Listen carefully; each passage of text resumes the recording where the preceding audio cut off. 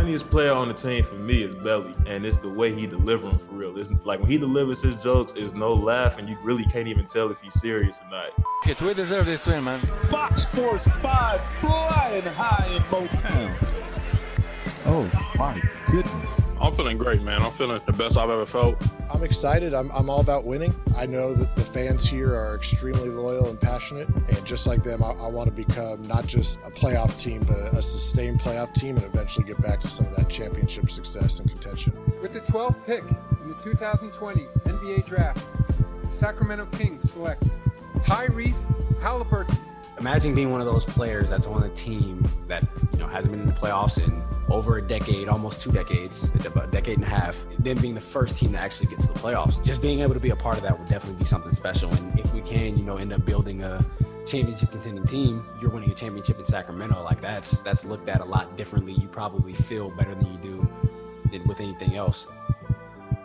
Welcome back to another episode of the King's Pulse podcast presented by the King's Herald. My name is Brendan Nunez, and today we're starting a little series of season previews that I did last offseason as well. And with a little bit of a shorter offseason, we're just going to focus on the teams that are going to be direct competition for the Sacramento Kings in the play-in / bottom of the playoffs in the Western Conference. And the Memphis Grizzlies are first up on that list. And couldn't think of anyone better to have join me than Sean Coleman, who writes for SB Nation Grizzlies and is also a podcaster for the Locked On Grizzlies. How you doing, Sean? And I can't say thanks enough for joining me, man. Doing all right. How are you today? I'm doing good. I was just telling you before we recorded, I accidentally slipped up on the time we were starting here because I got really excited about 2K releasing today. And I tell myself every year that I'm not going to get this game because it kind of sucks, but it's the only basketball game and I get way too excited. So that's where a lot of my head is going to be at today. But we're going to transition to focusing on the Grizzlies a little bit here. And I want to start with just give me a little bit of a general rundown of last season. And I know that's a very general, broad question. So whichever direction you want to take it in, but do you feel like they overperformed, underperformed, and the reasoning behind that last year when they secured that 8 seed? Oh yeah, they definitely overperformed. I think that it was fair to, and like I said, thank you for having me. It's always wonderful to talk with you, Brendan.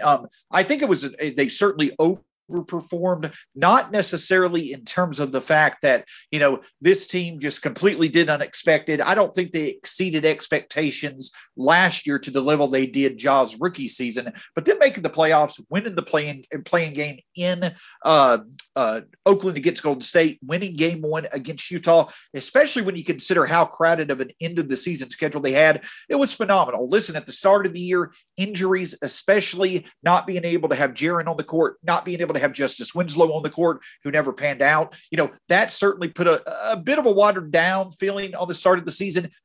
His injury didn't really allow for him to take off like some had hoped he would in his second season. But you had Dillon Brooks, Jonas Valanciunas, and Kyle Anderson all respond to that with career years. When they were on the court, they played well. And then finally started going at the end of the year. He had his big moments. Kyle Anderson obviously took a step forward with his shot. Jonas Valanciunas with his offensive consistency. Dillon Brooks with his defense and two-way ability. So it certainly was a special year, another step forward for this team. And it was great to see that in big moments, even when external factors were not in their favor a lot of the season, this Grizzlies team had the resiliency, played well on the road, got the job done, and made it to the playoffs and really added to the foundation to make their future hopefully special, as many of us hope it is here in Memphis.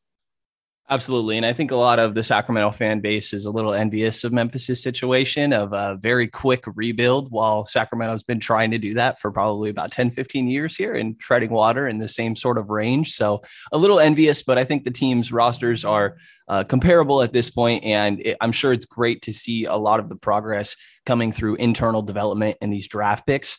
But let's start with, you mentioned Jonas Valanciunas, who was a really big part of that team last year, and he did get moved on from this offseason. And I'm curious your thoughts on the trade. And just to lay it out for anybody that is unaware on the details, the Pelicans traded Steven Adams, Eric Bledsoe, the 10th overall pick, and the 40th pick, along with a Lakers 2022 first for Jonas Valanciunas, Memphis' 17th and the 51st. So pretty much ended up being Steven Adams and Eric Bledsoe and the 10th pick in order for the Grizzlies to swap 17 and Valanciunas is the meat and potatoes of that deal. And what were your initial reactions when that happened, when, like you said, Valanciunas was such a crucial part of that team last season? I was pretty excited. And the reason why that is because as wonderful as Valanciunas was, Brendan, the thing about it is this, is that he is a phenomenal talent. But for the Grizzlies, there were many times where he was their best offensive player. And just to be honest, when it comes to high leverage playoff situations, if Jonas Valanciunas is your best offensive player, it's not likely that's going to be that's going to highly correlate with you winning, because that likely means that you're not shooting from distance well. And with him being on an expiring contract, we had to make some decisions between Tyus Jones, Grayson Allen, Kyle Anderson, Jonas Valanciunas. It made sense to sell high on Jonas because, as we've seen with Steven Adams last offseason and Clint Capella this offseason, Jonas may be in line to ask for $18 to $20 million a year past next season. And so the Grizzlies, I just don't feel we're going to pay that. So they used his present value, went ahead and got a replacement for him, added to their assets, getting in a better draft position this year, better draft position next year as well. And they did a great job in doing it. And by trading Jonas, though it may be a bit of a step back to start the season for the Grizzlies offense, you also have them having a reason to put more of an emphasis on putting a preference on finding high percentage shots from deep to balance out what they can do in the paint. So yes, you're going to feel the loss of Jonas. He was a phenomenal person, phenomenal part of the culture here, obviously a phenomenal part of what the Grizzlies were doing on the court, but it was the right move to not only get assets for the future, take a chance on Zaire Williams, but also really betting on their young core and hopefully becoming an offense that's going to be more conducive to winning in high leverage and playoff situations. Yeah. And, everybody talks about shooting and how important that is from the big man and other positions in the league in today's game. And obviously that's a notable downgrade when you're talking that aspect of the game from Adams to Valanciunas. And I'm just curious how you think, because like you're saying, Valanciunas being one of, if not the most important offensive player on the team last year, do you see that as being some growing pains, even if it is better long-term for this young talent to take more of a responsibility in that aspect? I mean, this is a team that already, I think, was a little thin when it came to shooting last year. So is that a concern that you think you're going to have coming into this season? Yeah, we're probably going to have some growing pains, especially when you consider the fact that, I believe we're playing the Lakers, the Clippers, the Suns, and I think we're playing 4 straight playoff teams. I think Golden State as well.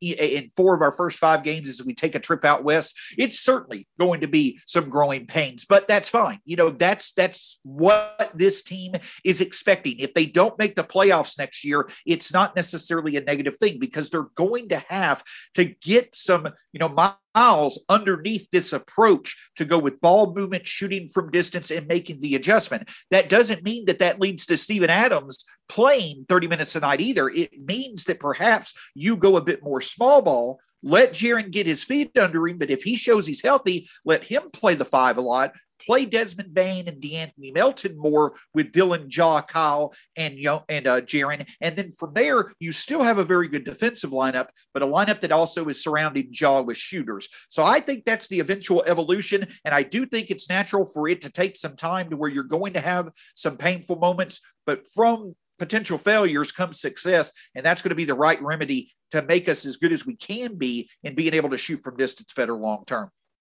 Yeah, it's so funny hearing the differences in the way that teams can approach this season, even though they're kind of rubbing shoulders. Like the Kings just desperately need to make the playoffs this year with a little bit more of short-sighted moves. While they're not exactly sacrificing the future, I think they could have been more future-focused if they decided to do that, if they would have decided to do that. But clearly playoffs are a goal for this Sacramento team. And understandably, 15, 16 years of not making the playoffs, I get that. And I think another telling sign was taking Zaire Williams with that 10th pick, and part of that Steven Adams deal was moving from 17 to 10. And, is that another thing to you that points towards really focusing on the future, because Zaire is likely to not have much impact this year? It's a guy that I was really interested for the Kings, even at 9, but if that would have been the selection, I would have gone into it understanding, to me, it's probably even a good amount of G League reps. He might see a good amount of time with the hustle. Is that kind of where you're at with Zaire, and it's telling about the direction in the future of this franchise?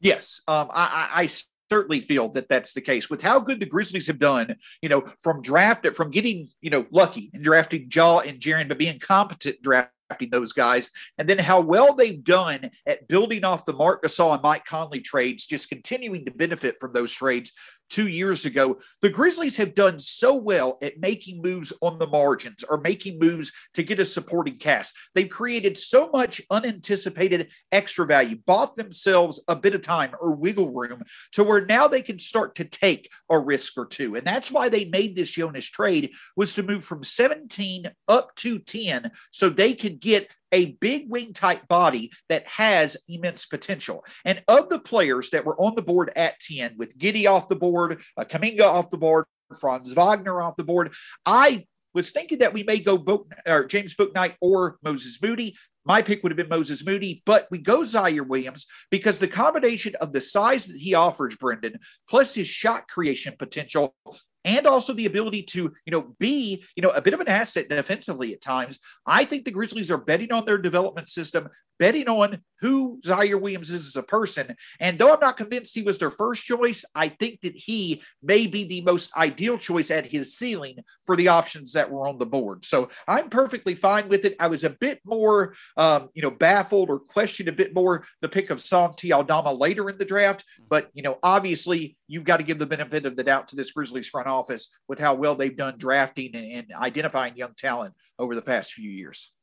Absolutely. And it's got to feel good to have that comfort of a good track record of draft picks. And there was a lot of smoke to Giddey being the guy that Memphis was targeting. And who knows if that was the case, I would have gone Moody there as well. I would have gone Moody for Sacramento at 9, obviously not complaining about Davion. He had a great showing in summer league.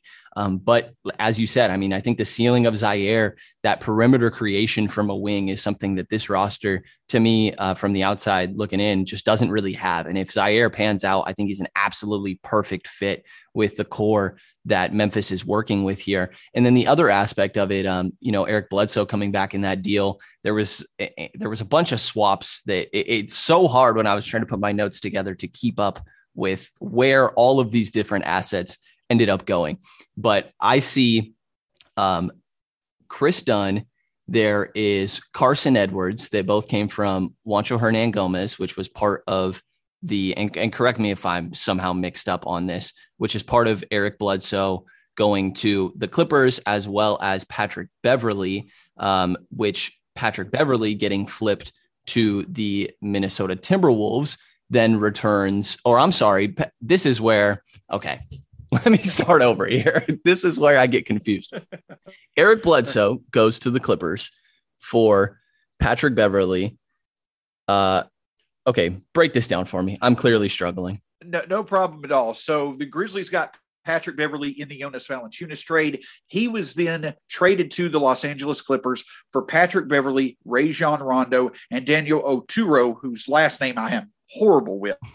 But Rondo, Beverley, and Oturu.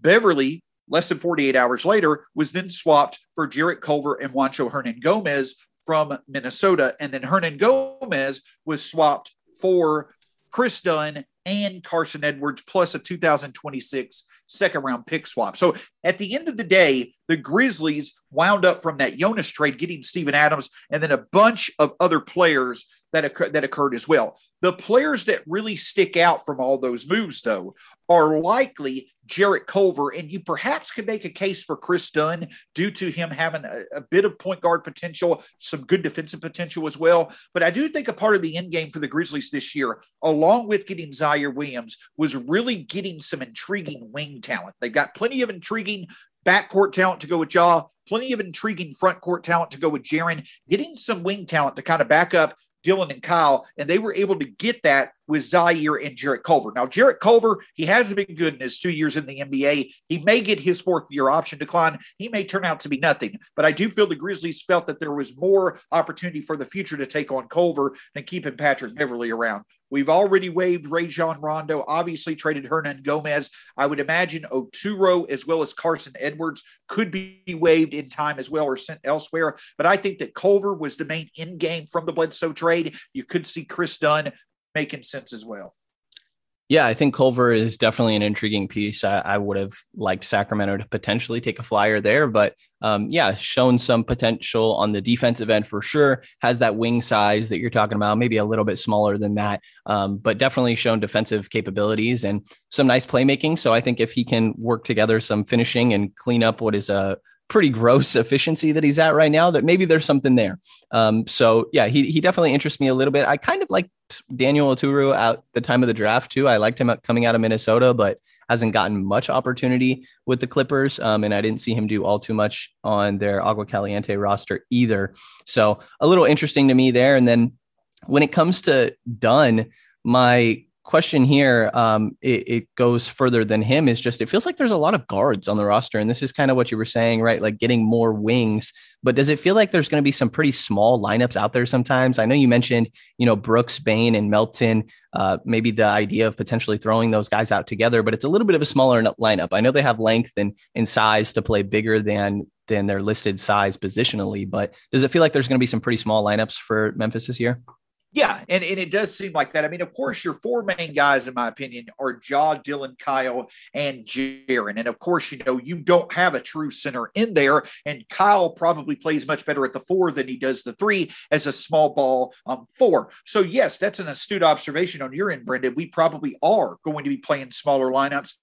But at the end of the day, I do think that that's the way the Grizzlies should go, because Bane is absolutely the best asset that you have when you come to your biggest need of needing a legitimate three-point shooter. I think Bane will eventually emerge as being one of the best shooters in the league. He already is one of the best shooting talents the Grizzlies have ever had. And of course, Melton may be your third most impactful player when he's on the court. You can make an argument for Dylan, but after John and Jaren, D'Anthony Melton always makes an impact when he's on the court, and his impact with Ja certainly shows as well. So size certainly will be something that will be missing a bit from a lot of the Grizzlies' best players. But the key is to go with skill and talent, in my opinion, over necessarily size. I'm not saying you're suggesting that, Brendan. That's just my hope and my purpose of suggesting that Taylor Jenkins really put an emphasis on putting the best talents on the court at all times. And that really is about featuring D'Anthony Melton and the shooting of Desmond Bane at times. I don't necessarily think you're going to see too many lineups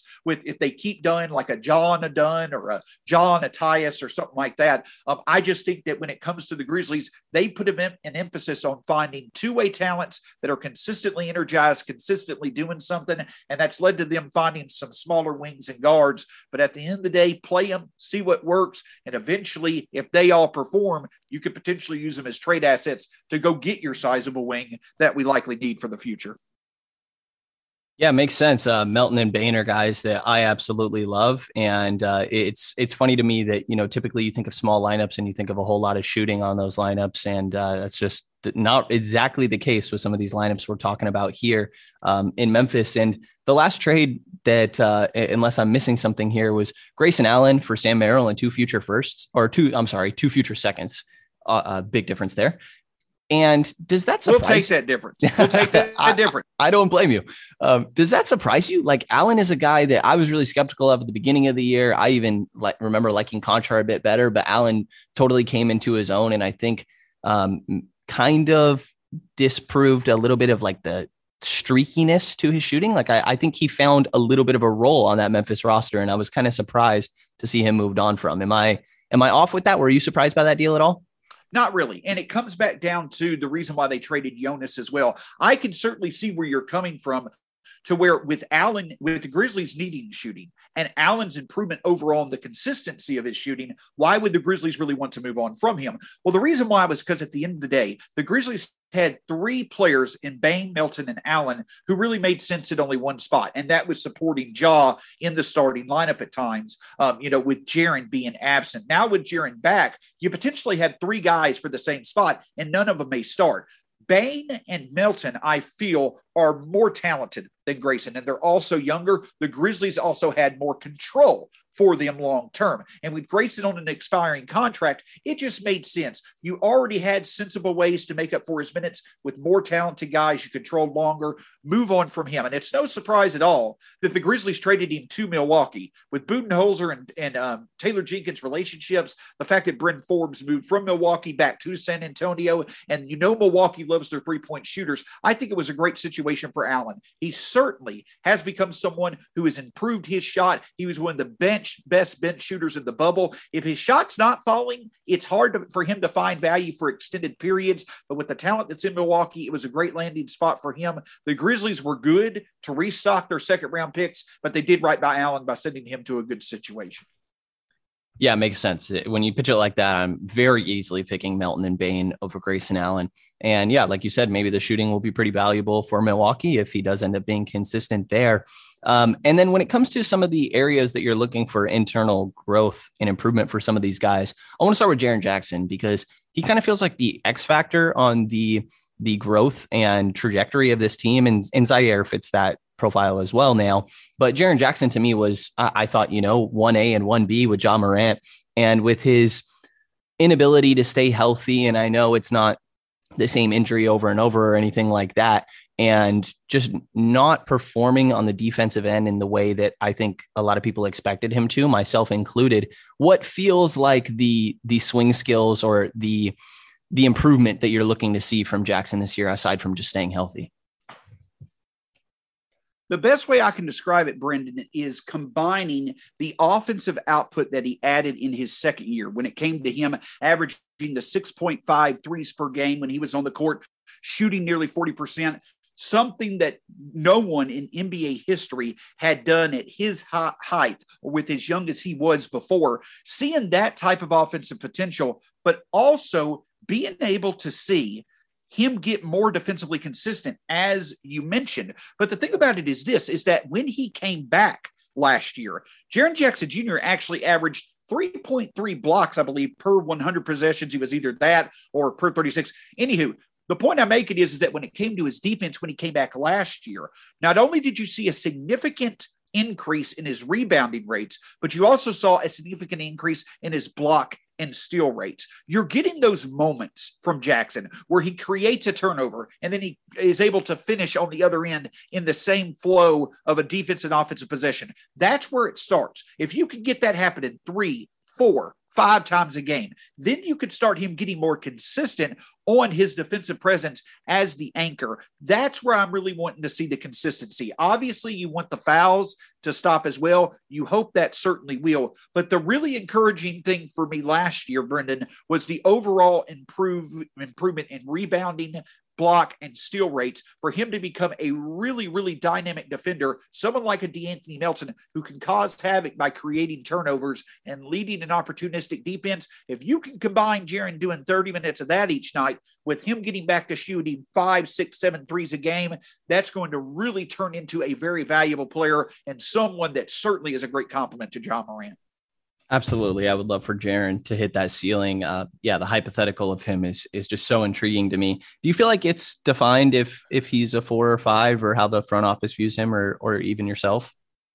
Yeah, I don't necessarily know if you want to define him as a 4 or 5, but to your extent, him as a 5, I think right now is critical for the Grizzlies. I've said for the longest time, I felt that Jaren being a 4 probably makes the more sense because that would allow for him to not have to bang down low with bigger bodies. And the fact that I do think Jaren may be more susceptible to frequent injuries, nothing long-term, but just, stretches of being injured or playing less than 100% if he played 25 to 30 minutes at the 5. I do feel the Grizzlies like the idea of being able to switch in between playing with another big body and playing the 5. I do think Jaren will be playing the 5 more often in closing lineups. But at the end of the day, along with that, and maybe even more important than that, despite whether you put him at the 4 and 5, I just think the Grizzlies' main focus is utilizing Jaren in the way that will allow for them to get the most shooters out there. And in high leverage and in playoff potential situations, that means instead of Steven Adams starting with Jaren Jackson Jr.,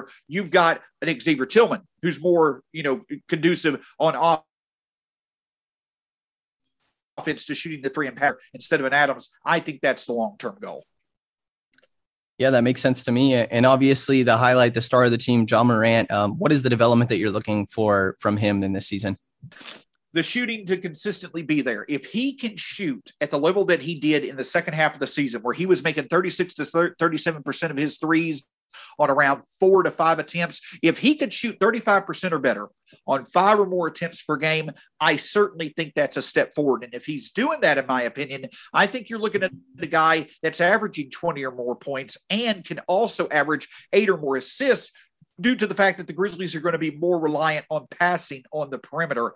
And if Ja does that and he's able to, maintain the effectiveness that he has in the lane, you're talking about a guy who's pushing for an all-star appearance, kind of like De'Aaron Fox did this year in Sacramento. I do think there's a lot of similarities between Ja and Fox. So the best way I might be able to put it on this podcast is for Ja, maybe with a bit better shooting, Ja to take the step forward in his game that De'Aaron Fox took in his game this year. That I think would certainly be a very well-received and a very encouraging sign for Ja, hopefully with the playmaking supporting the scoring as well. Yeah, definitely makes sense there. And before I ask you about a couple lineups and your expectations for record-wise and finishing when it comes to the standings this year, is there any sort of storyline that's intriguing to you that somebody from the outside wouldn't really be too all aware of, like maybe a guy that you expect to be on the trade block this year, or some sort of smaller storyline, the second string power forward or something like that, some smaller storyline that's interesting to you that you're keeping tabs on?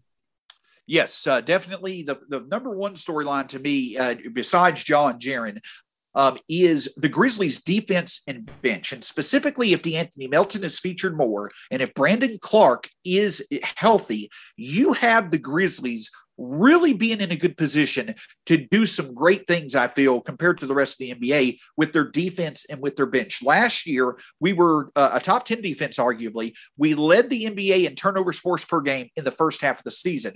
Now you add DeAnthony Melton potentially in a more significant role, a healthy Jaren to that defense, and you've got a team that easily could lead the league in steals once again, lead it in turnovers forced, perhaps push being a top 6 or 7, maybe even top 5 defense.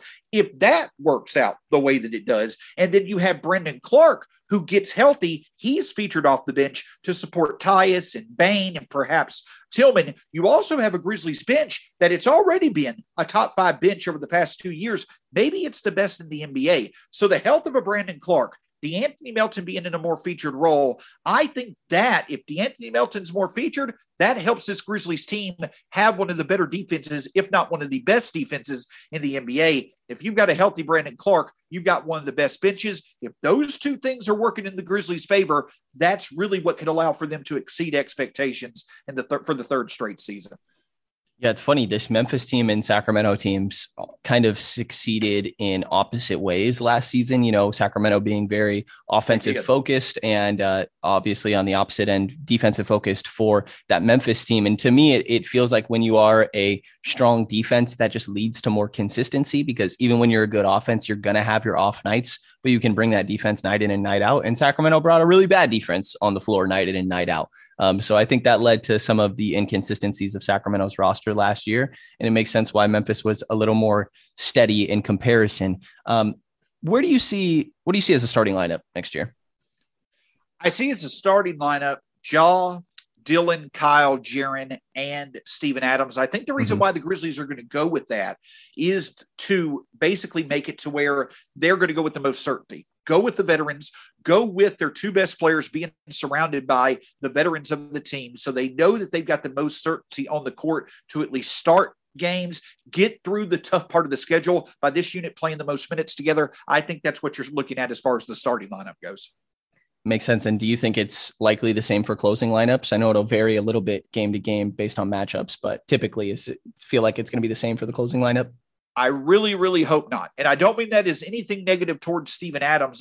I just hope that the reason why that's not the case is because Taylor Jenkins is number one, putting his best talents on the court, but also because it means our younger players are progressing. My ideal closing lineup is Ja, DeAnthony Melton, Dillon, Kyle, and Jaren. You've got 4 very good defensive players, 4 very good to above average shooters supporting Ja, and you're able to really make a difference on the defensive end, not only shooting threes, but also gaining extra possessions through a really opportunistic lineup. If not DeAnthony Melton, perhaps Xavier Tillman or Brandon Clarke, who both have shown two-way ability, both have shown versatility outside of just scoring and blocking shots. I would hope that starting with Melton, but perhaps Tillman or Clarke to support Jaren, I hope that one of those 3 guys will be in the lineup more than Steven Adams, because that means that our overall talent is evolving and that some of our most critical young components besides Ja and Jaren are progressing in their careers. Love it. I am all here for the DeAnthony Melton praise. I know that a lot of the Sacramento fan base, I know Jill Adge, Bryant West are both big fans of him. So am I here. And there's good reason for it with his defensive versatility and some of the playmaking he's shown on the offensive end as well. What is your expectation for this Memphis Grizzlies record next season? And not necessarily a specific number, but kind of a finishing range when it comes to seeding. Does it feel like they are a play-in team hovering right around the spot that they were last year, or where do you see them sort of finishing when it comes to the playoff race? They finished in I believe it was the 9th spot last year. I see 38 here. Well, so I think that they were 9th in terms of the play-in itself. I may be wrong. Oh, yes. They have a worse percentage than Golden State, but then they won that game, right?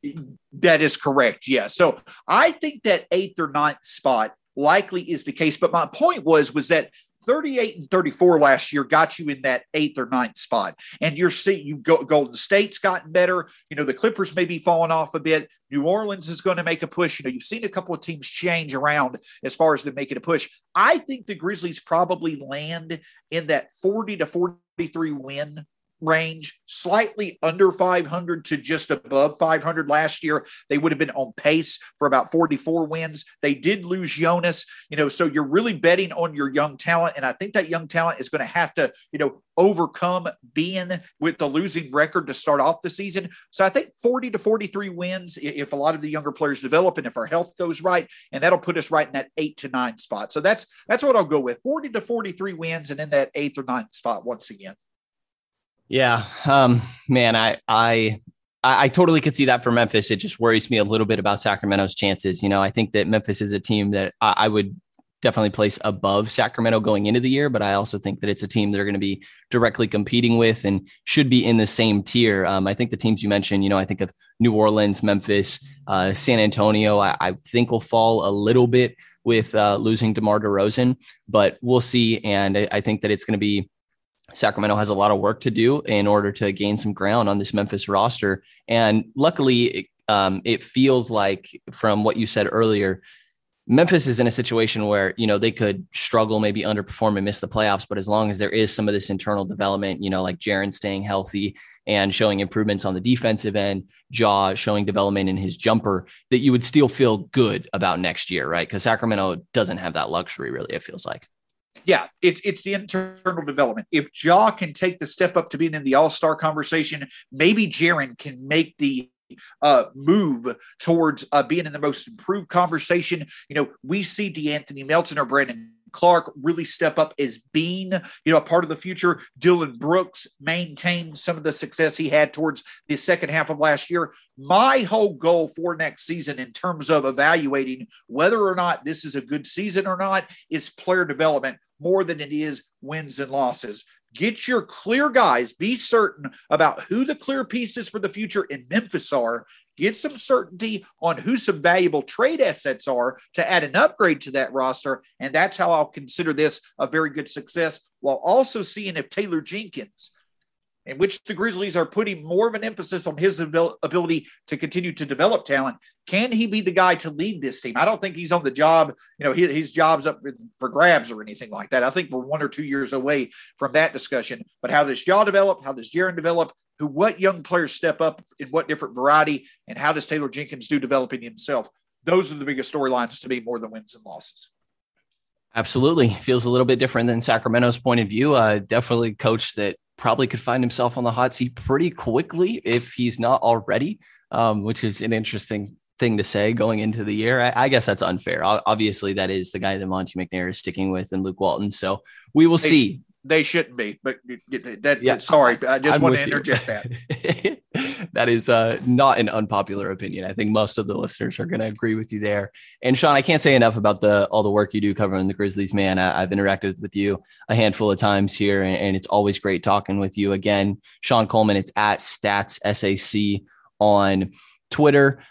Is that your initials, SAC? Every time I see that, I think of Sacramento. Yes, that is the initials. Yep. Sean Austin Coleman is my name, the middle name, and not of my grandfather, but that is the case. And Brendan, I did want to say this. I echo your words. It's always a pleasure to work with you. I know that you did a project with Adam Taylor in the past doing some Grizzlies podcasts. That's where we got to know each other. So much fun always talking with you and others. The Sacramento fan base is lucky to have y'all. And I'm excited for Sacramento, like Tyrese Halliburton, De'Aaron Fox, seeing their development. You got the guy I'm blanking out. Who was your Davion? I don't know why that blanked that, but I really do think that one thing that could come from that is you've got Davion Mitchell now with his defensive upside, which you need in any way, shape, or form for Sacramento. You've got both Halliburton and Davion. Kind of let them see which one's going to be your supporter for De'Aaron for the future. And then you've got the other being the head of a trade package that really could bring in someone, maybe even as soon as Ben Simmons. So I know that Sacramento is the butt of a lot of jokes, but I do think there's some intriguing stuff going on there, at least more so compared to the past recent years. And that has a lot to do with Fox and Rashawn Holmes and others' development. So I'm not necessarily saying they have a brighter future than Memphis and other teams, but I do think there's reason to be excited in Sacramento. Yeah, absolutely. And I'd say like the key difference really feels like Memphis is in a situation where they can be patient because they have a reason to bet on internal improvement. And Sacramento has some of that, but it does feel like they're a little bit more short-sighted and focused on the now and more likely to chase after something in a trade, which is why we've seen them linked in so many conversations, Siakam, Simmons, and these different guys here and there. So kind of feels like a little bit of the opposites, but these teams are definitely going to be rubbing shoulders. I love the little bit of rivalry that seems to kind of be going on that maybe has just started from the media, and I'm guilty of this, between Morant and Fox. It felt like Fox had a little bit of a personal vendetta against Morant the first couple of years, specifically Morant's rookie year. And Fox kind of has a thing of taking it to rookies, but I see that they get compared a handful of times, and Fox seems to step up to that challenge. And Morant does the same thing. So always fun when these two teams pair off against each other. I'm sure we'll talk later on, Sean, in the year when that does happen. But again, everybody follow Sean on Twitter at StatsSAC. Easy to remember there for Sac fans. Again, writes for SB Nation Grizzlies and does the Locked On Grizzlies podcast, which you should definitely check out if you're interested in any and all things Memphis Grizzlies. And also check out, obviously, the Kings Herald, where my work and everybody else's that writes for the fantastic site there is going up constantly. And take a look at the Patreon to support local independent Kings coverage. And if you enjoyed this episode of the Kings Pulse podcast, please subscribe, rate, and review. Hear from us again in the next couple of days.